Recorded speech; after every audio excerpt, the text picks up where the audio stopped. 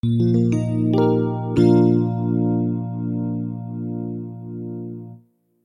everyone and welcome to this podcast.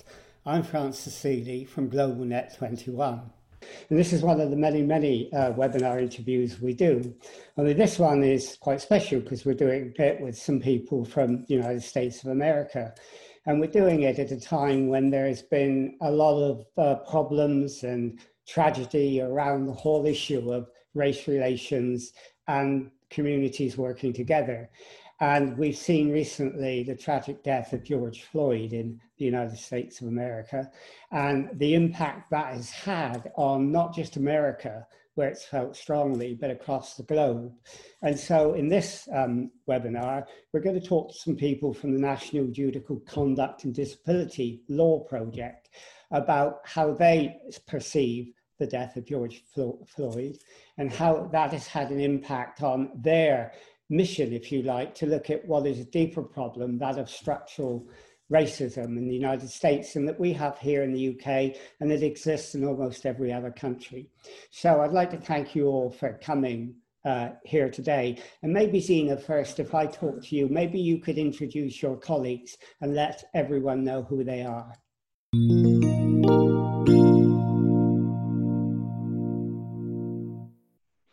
Thank you so much, Francis. It's a pleasure to be here with you, talking across the pond again.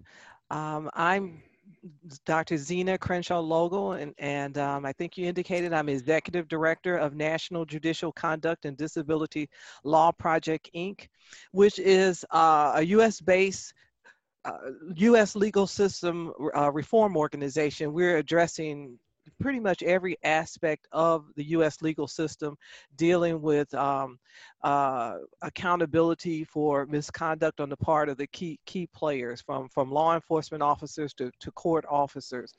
And through that initiative, we have quite a few projects that we address.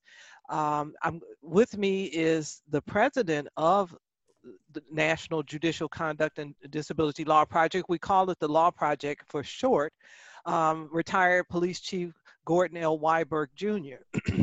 But actually, addressing the topic of George Floyd's death and its impact on race relations in the context of U.S. law enforcement, we're here as part of our program Golden Badge, which is basically a support group for law enforcement officers in the United States, well, actually international law enforcement whistleblowers, so the people that are involved in law enforcement who are trying to speak up and deal with inter-department misconduct. So in that capacity, we're here.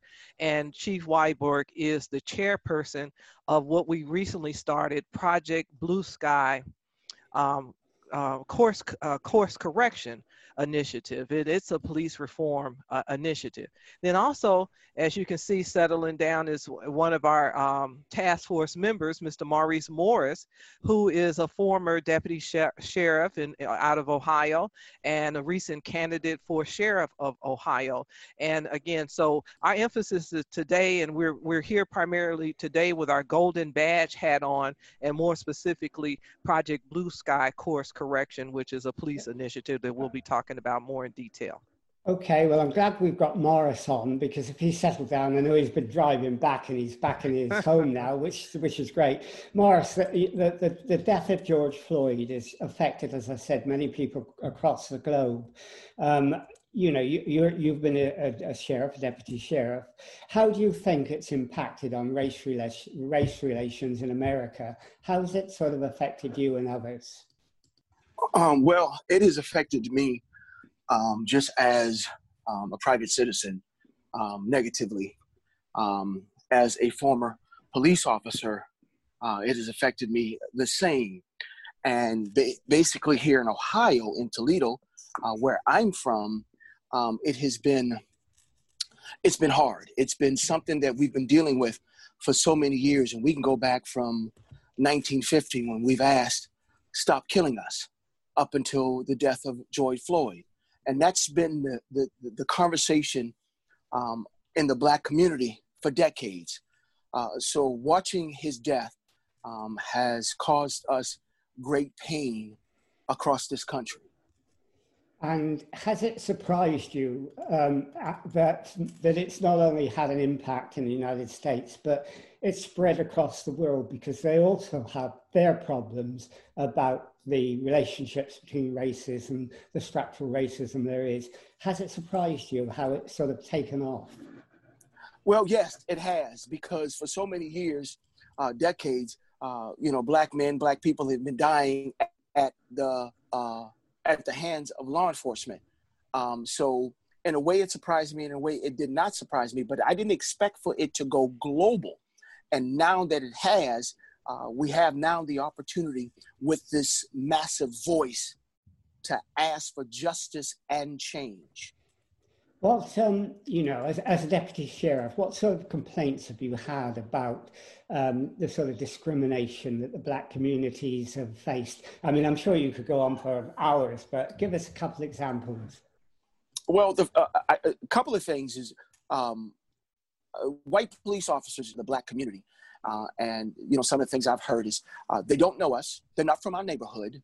And they don't like us, and they show us.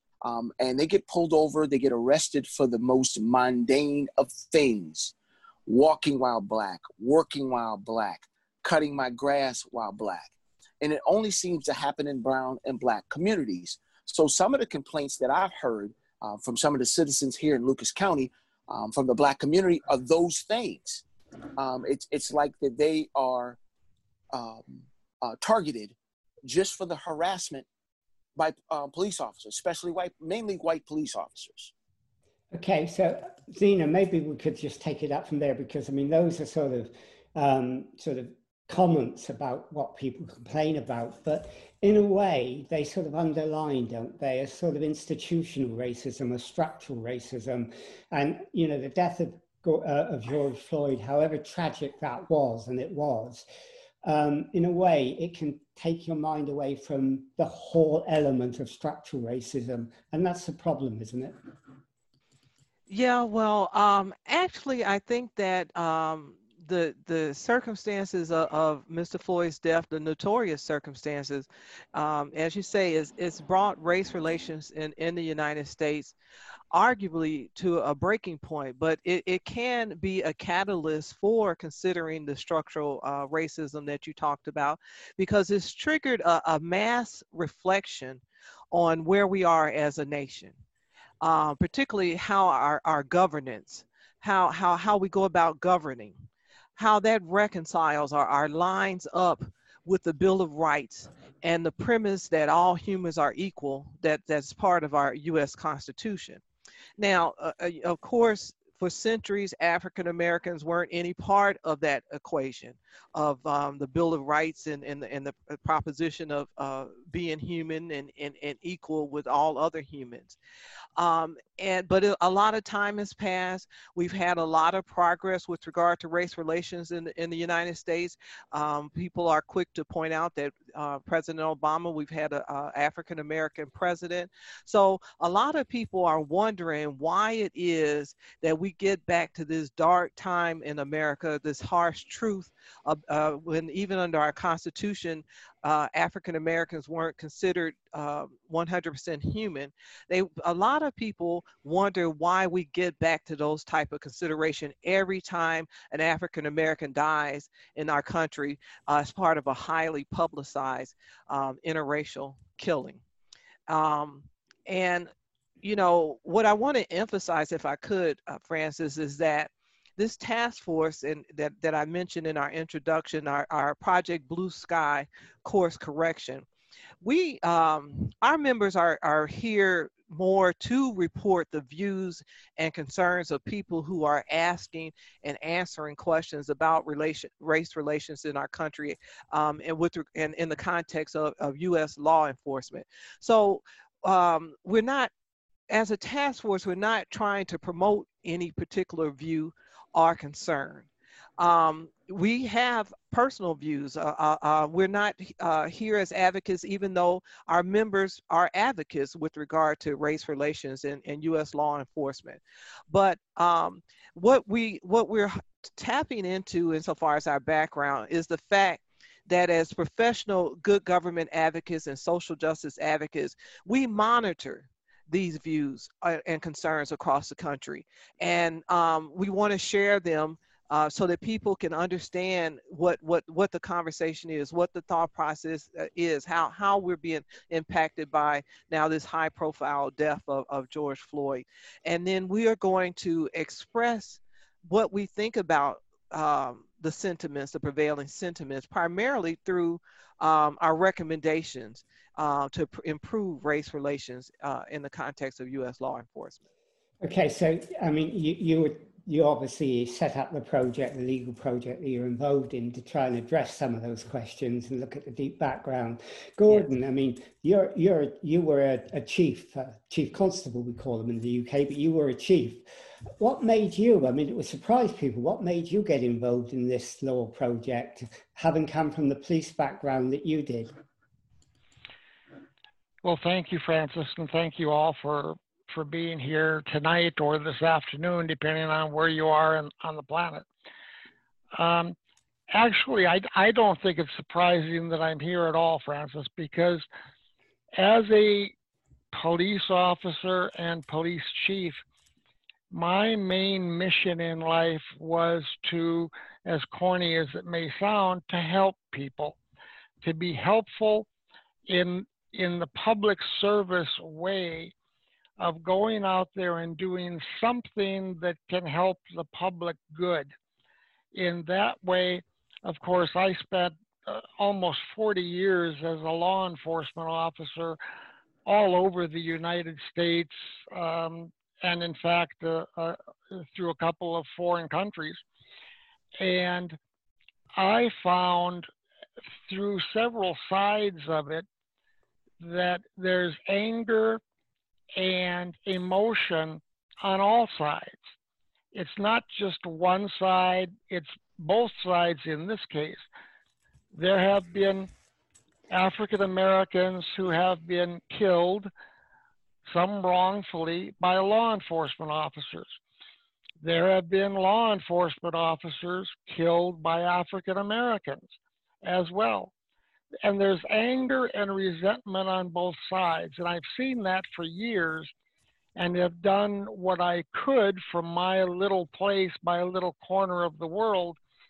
And now I think it's really wonderful. I'm excited, to be honest, about this task force that we have assembled, the likes of subject matter experts such as Maurice and Zena, to be here with us today.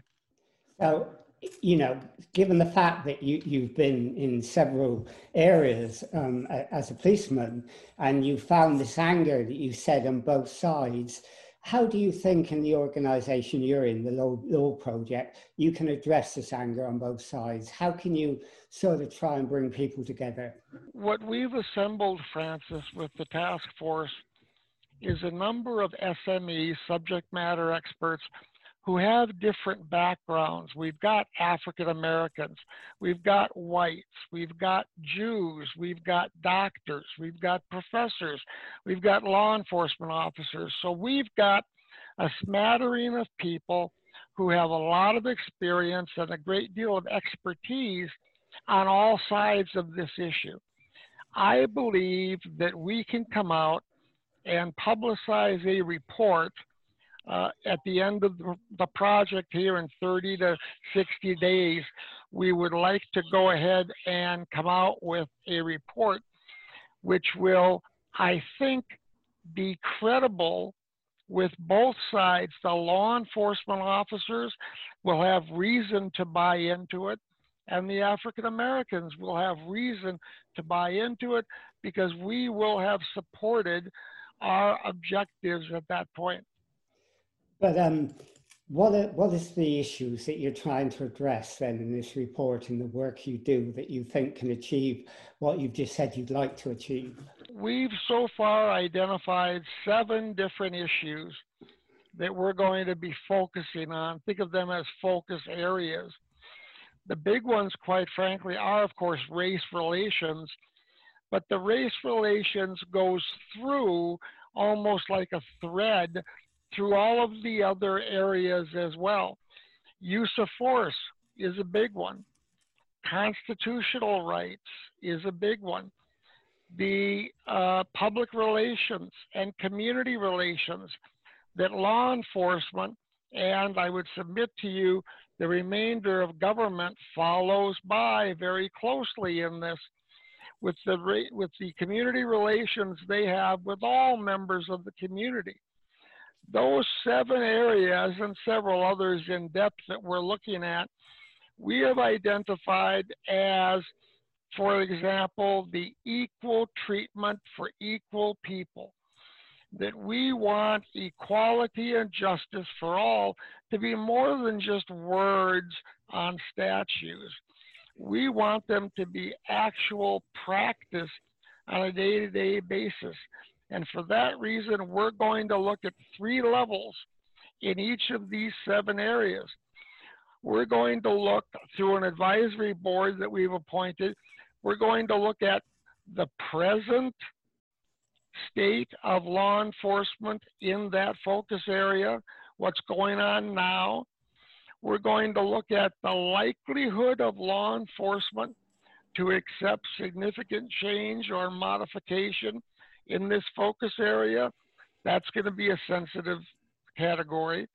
And then finally, as Zena alluded to, we're going to come out with recommendations to law enforcement and the community as to what can we do to alleviate and mitigate these issues and increase the quality of life, not only in the African American community, but in all communities. I mean, one of the issues that you mentioned to me some time ago, Zena, was that in America, and it's not just in America, it's here as well, that we're sort of having a culture of over-criminalization. And that's done for all sorts of reasons, to keep people out of the way, and it discriminates against minorities most of all.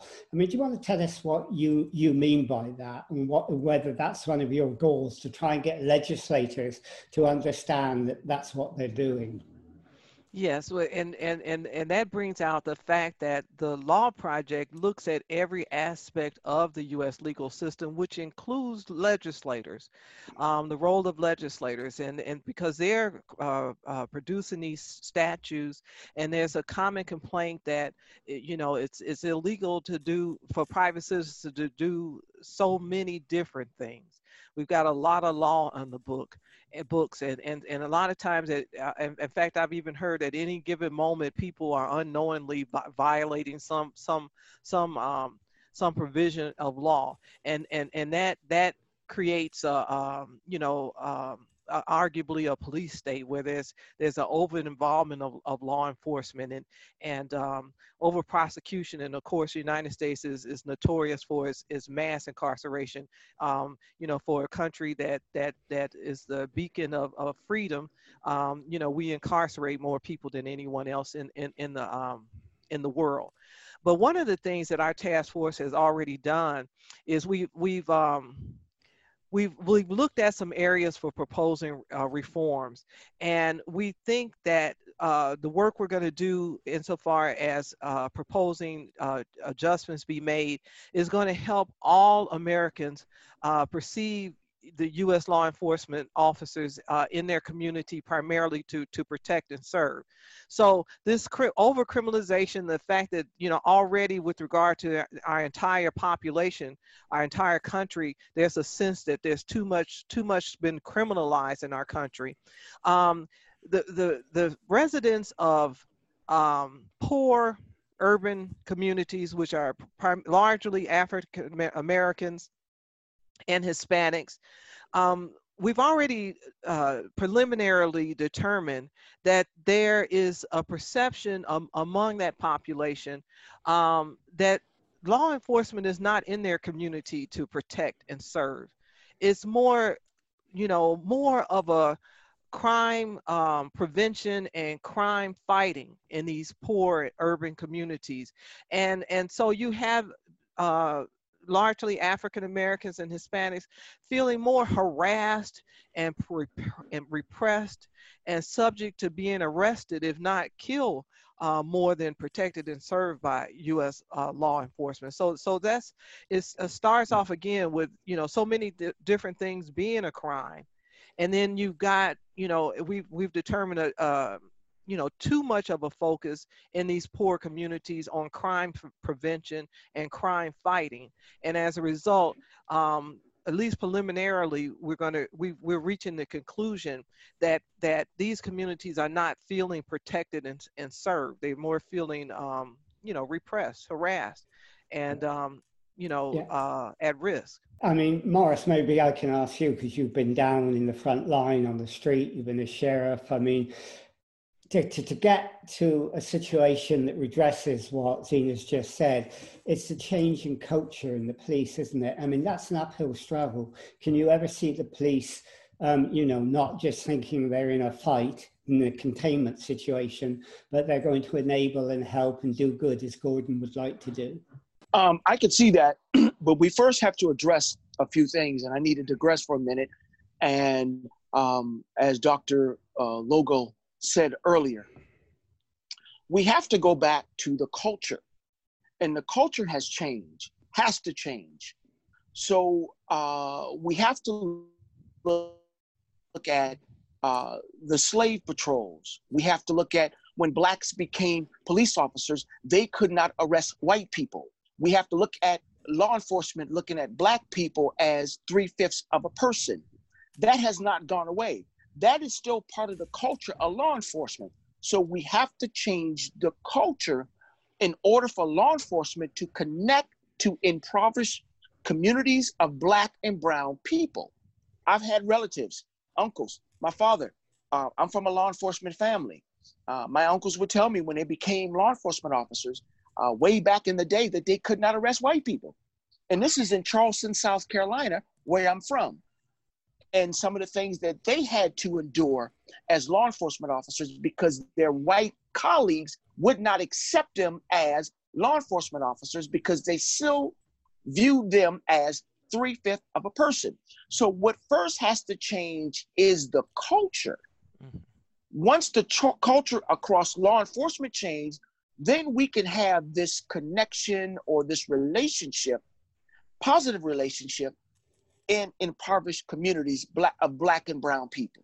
Okay, but Gordon, you were a chief, and part of your responsibility, I guess, was to help change that culture.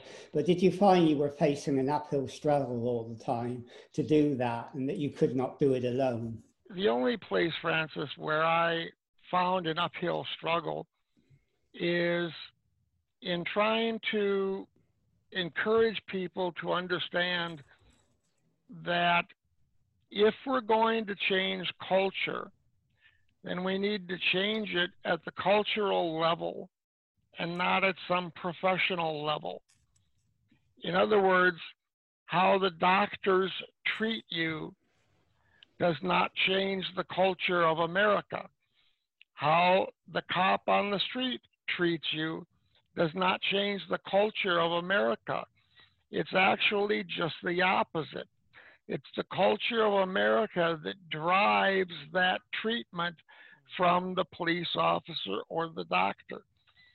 So if we're talking about changing the so-called culture of law enforcement, and I'll push back on that a little bit because the culture of law enforcement is something far removed from anything we're discussing. The culture of America, of the United States, is what, if anything, needs to change. Now, let me talk about scope just a little bit. There are right now right around 750 law enforcement officers in the United States. Guess how many police agencies there are in the United States? 750,000. 750,000. 750,000 law enforcement officers in the United States in almost 20,000 law enforcement agencies, 20,000 police departments, each of which has a policy book, procedures, a chief, a city council, or a county commission that runs it, and certain industrial standards that we try to govern those agencies to get them going in the same direction. But there's 20,000 police departments out there. Now, I can tell you, in the 9 that I worked in my career, I'll be honest with you, I never had any African American officers who couldn't arrest white people. I never had the problems that Maurice and others have voiced that they have had in the past, or some even currently. So those areas and those practices, we need to attack. We need to attack them aggressively and stop them. But once they are stopped, once those practices are mitigated, then we need to ask for the fairness of current assessment to say, look at us today, don't always look at us in the past. But from what you're saying, Gordon, you're saying that culture change isn't enough. There has to be political change as well. And when you've got, so many police agencies, so many states, so many municipalities, where do you start? Do you do it top down? Do you have to do it from Congress and the president? Or can you work individually with the states and with the mayors and the municipalities? And if you've got to do that in that long, grinding, exhaustive way? There are people and movements right now that advocate a global change immediately through revolution or such things.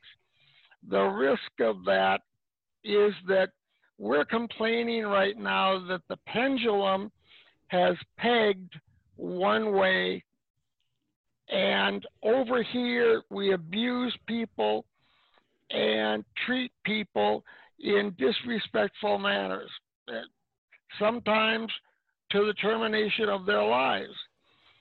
Clearly that's wrong, and that pendulum needs to come off that wall. The risk is, if we bring it off too aggressively and too quickly, it'll peg the other way. And we will have a society where the culture is no longer in control of itself, and there is, in fact, anarchy in the streets. So the Law Project has the capability now, I believe, through these subject matter experts that you see, I believe has the capability to bring that pendulum to a balanced point in the middle, where not only do law enforcement officers treat African Americans with respect, but everybody treats law enforcement officers with respect as well. So what you're saying, and I think this is something that I think you were alluding to earlier, Zena, and that is there seems to be a lack of governance in the United States of America. There is here, I think, as well, and I think there is in many countries, because we've seen the politics change so dramatically in every country. If there's a lack of governance, I mean, where are you focusing your activity on? Is it on Congress? Is it on the president? Is it where? One of the places that we need to begin, and this broadcast is an important part of our effort, is we need to help the American people because right now the tension is between the individual law enforcement officer, the person who's getting out of his or her vehicle and entering into interacting with a member of the community, and if it's a poor urban community, is likely going to be an African American or a Hispanic. And right now, there's a wide perception that the problem is racial animus or whatever regard that those two people have with as it relates to the other. So if it's a white law enforcement officer interacting with an African American, particularly a young black male, particularly a young black male, I was almost going to link social economic, but if you bring in those dynamics, white law enforcement officer, African American male, right now that there's a large perception is that is the core of our problem. You get the law enforcement officer is a racist, and the law enforcement officer perceives me as an African American person as less than human and a criminal. What we need the general public to start to understand is those dynamics, even though they're very much impacted by the personal views of the law enforcement officer, the personal views of the person in the community, and we need to work on our culture such that there's less, racial tension. What plays out in that interaction is so much a reflection of our culture in general, and also structural issues, racism, our governance, how we go about policing, our practices and policies in this country, and right now the general population is not focused on those areas, the extent to which they're problematic, the extent to which they need to be changed. We're just mad at each other. We're just, the law enforcement officers are resentful and angry. The African American community is resentful and angry, and too much of it is focused at each other. So we need to begin with getting a new perspective with regard to the individual population, and then have them join us as we look at practices and policies with regard to law enforcement in this country. We make a determination as to how they need to be changed. We'll make recommendations, and then we'll go to Congress, we'll go to our president, we'll go to our governors and get their buy-in. But to stop that anger that you see between people of different races for whatever, some people would argue you won't do that until you solve the structural problems. There are more black people unemployed as a percentage of the population than white. As you just said, there are more black people in prison in a country which incarcerates more people than anyone else. Black people probably die younger than white people, and so on. And until you deal with those, won't black communities say, we have a right to be angry? Well, what happens is, changing the hearts and minds of individuals, is a lifelong commitment. It's a societal issue, and ultimately, there's some hearts and minds that can't be changed. What we need to have happen is, if any of our individual views are inconsistent with what the law provides, our constitutional rights provide, what our codes of ethics provide, what our policies and procedures provide, that these people can be held accountable. And the fact that there seems to be inadequate accountability, or there's a lack of confidence in how our legal system goes about dealing with allegations of misconduct, or brutality, or race-motivated interactions between civilians and law enforcement. That helps. That makes the personal animosities even worse. So again, yes, we hope to have better race relations. We hope that in people getting to know each other, we become more empathetic, more less, having less racial animus on a personal basis.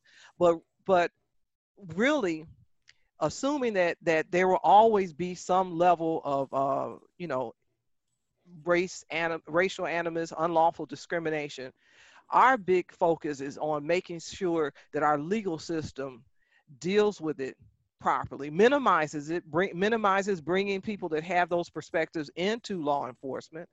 Then to the extent that they maximize the prospect of people who have that type of animus being weeded out of the ranks of law enforcement if they can't keep it in check with the law.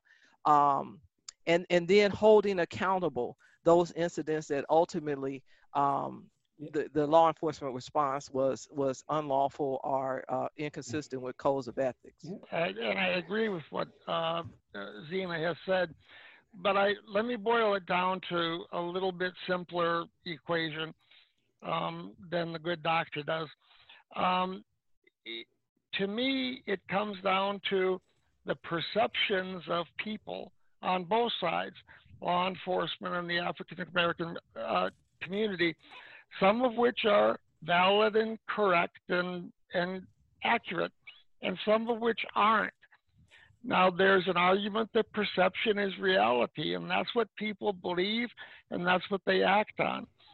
But we can't fight those perceptions and correct any of them without communications.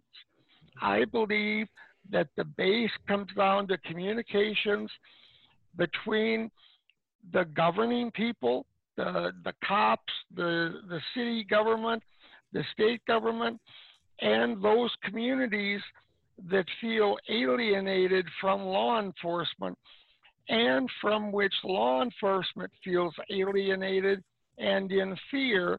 You know, I can remember there were times in North Minneapolis, in fact, where I grew up, in the projects, where we did not go in there in the 60s, this is a while ago, without 3 or 4 carloads of cops.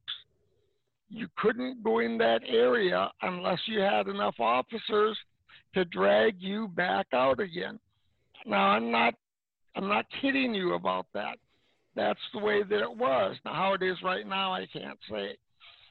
Until we were able to communicate with that community that we feared, and they learned that we were not the monsters they thought we were, and we learned that they were not the monsters we thought they were, until we were able to begin working in that and coming together, the cultural change could not happen. So I'm a big believer, Francis, in communication. At the chief level, I would walk downtown and talk to people because they needed to see me as the chief or the commander or the sergeant out there and see that I was human, and what I felt and what I thought, and I could see the same thing with them. Maurice, did you, in the work you did, manage to achieve some of those things that Gordon's talking about, of getting people to talk together, to sort of get rid of their prejudice and then move on from there? Or did you always find when you were in the streets there was tension and you couldn't do that? I can say from my career in law enforcement, I made it a point to work in the Black and brown community, in uniform or not out of uniform, but the majority of my time, it was in uniform, volunteering my time at some of the inner city schools and some of the events that would happen on the inner city, because it was important for me, for Black young men, to see a Black man in uniform that was trying to connect with them. So during my time in the Black community, doing those events, I would hear from parents and I would hear from some of the young people, and they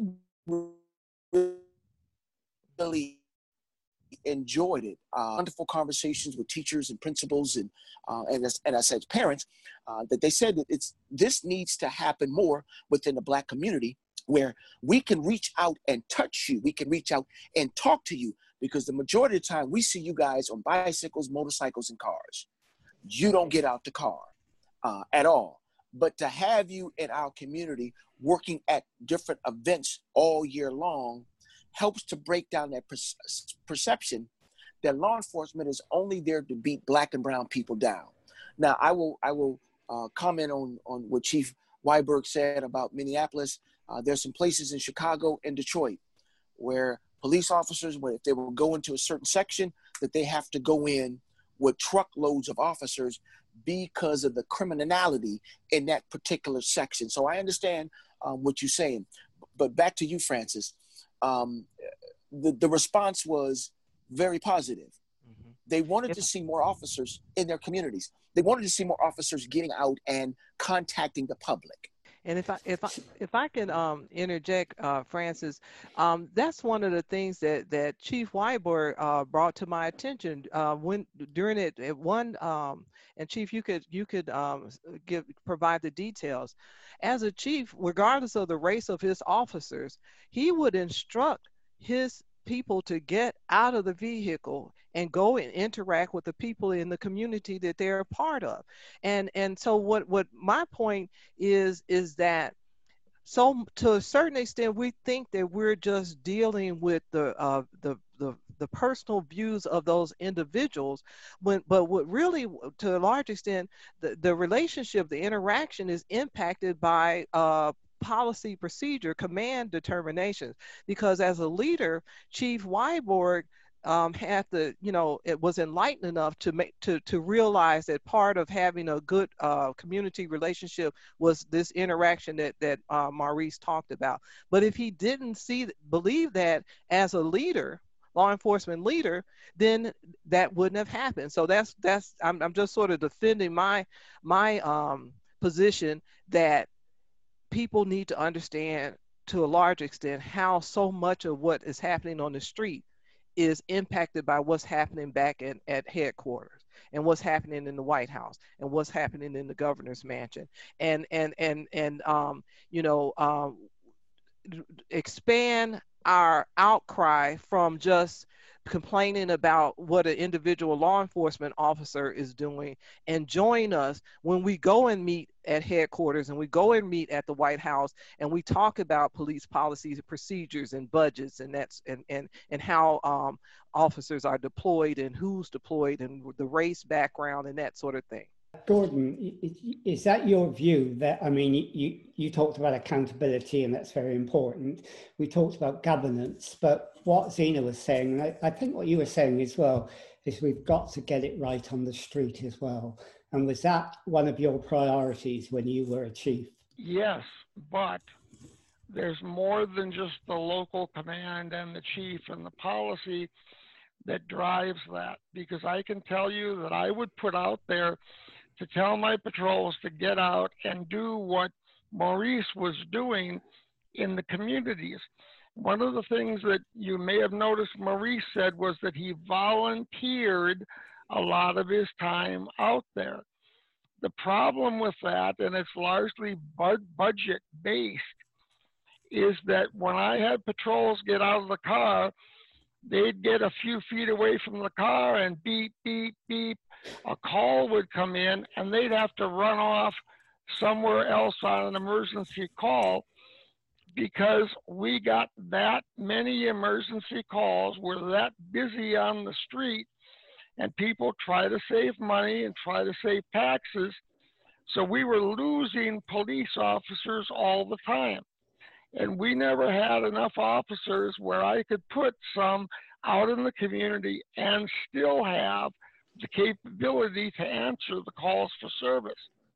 So if we could get to that point where we have enough law enforcement officers out there to do that, and then you risk the over-policing allegation from many that you have too much. And we're talking about defunding the police now, which is just the opposite. The result of that, unfortunately, is going to be less officers running back and forth, answering even more calls, and you will have less people like Maurice able to get out there in the community talking to people. I mean, we're getting very close to the end now because we've gone well over, and it's been a really interesting conversation, and we could probably go on all evening.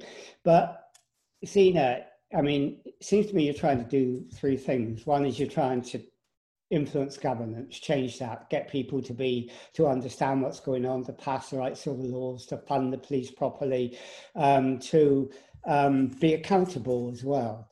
And you're also trying to change, people on the street and change attitudes as well. So you're trying to change government, you're trying to change accountability, and you're trying to change people on the streets. So how important is it, do you think, that there should be continual dialogue about what happens on the streets, about race. I mean, we've got a famous author in this country who's written a best-selling book on why I never talk to white people about race anymore. And since she's written it, she does nothing else but talk about to white people about race because of the success of the book. I mean, should we be having conversations that try to get rid of our prejudices so we can see under those what the real problems are? We definitely should, Francis, I believe. And you say the goal being get rid of our prejudices. I think that would be a consequence of us building more empathy for each other, building more empathy for the various perspectives of all the major stakeholder groups. And our task force was created to help everyone concerned, all the people with all the different perspectives, sift fact from fiction. And it's our hope that truth is going to help us heal, even as we confront and determine how best to overcome these ugly realities. You know, that there is racism in the world, that there are unethical law enforcement officers, that there are threats to law enforcement officers when they're on the streets. But we've just got to get people beyond their anger to the point that they're listening to the other side and having some empathy. And you know, that because whatever we come up with insofar as recommended policies and whatever we take to government, we're going to need public support, community support. And you know, that's why we've got to get the discussion to the point that if people, you know, get to detect that perhaps you're too sympathetic to one side or another, you know, the hearing shuts off. And that's the end of the dialogue. We've got to get beyond that. And Gordon, final question, or almost final question. Given the furor that we're all facing at the moment, are you optimistic about the future? Oh, I'm absolutely optimistic, Francis. I believe that with the quality of people that we have working in this project, the Maurices, the Zenas, the people that we have on the task force, and the people that we've assembled in our advisory board, I believe that we have the best of the best that have come together, and we can argue, debate, talk about, discuss, whatever it is. And in the end, I'm absolutely optimistic that the Law Project and this task force with Golden Badge is going to bring out a report that will be absolutely golden in the best practice of Golden Badge. We will have the best possible recommendations for law enforcement, and I'm absolutely optimistic that while it won't be smooth sailing from there, nobody said this was going to be easy. I believe that we can actually accomplish a lot with this and get us going in the right direction. Okay, well, thanks. And Zena, if people wanted to find out more about what you're doing and your task force and all of that and your ideas, where would they go to do that? They would need to just simply visit us on our website, www.golden, GOLDEN, badge, all one word, BADGE.org. And that will get you directed to our contact information, our presence on Facebook. So that's www.goldenbadge.org. Okay. All right. Well, thank you, for joining us, all of you. That's been a really interesting conversation. We could have gone on for a long time, but clearly the problems you face in America are not just problems you face in America. They're problems we face. They're problems we face in Europe and around the world. And so the experiences you have, I think, given the immediacy of problems because of George Floyd, is helped you to help us as a way, and I think that's really important. So I hope people will contact you. I hope we'll keep in touch and we'll do more on this, and we'll find out more about what's going on. But I'd like to thank you all for joining us. So thank you, Gordon and Zena, and thank you, Morris, as well, for joining us. That's been great, and we'll do this again in the future. So thanks, all of you. Thank you. Thank you. You're welcome. Okay, so we'll end this interview now. you.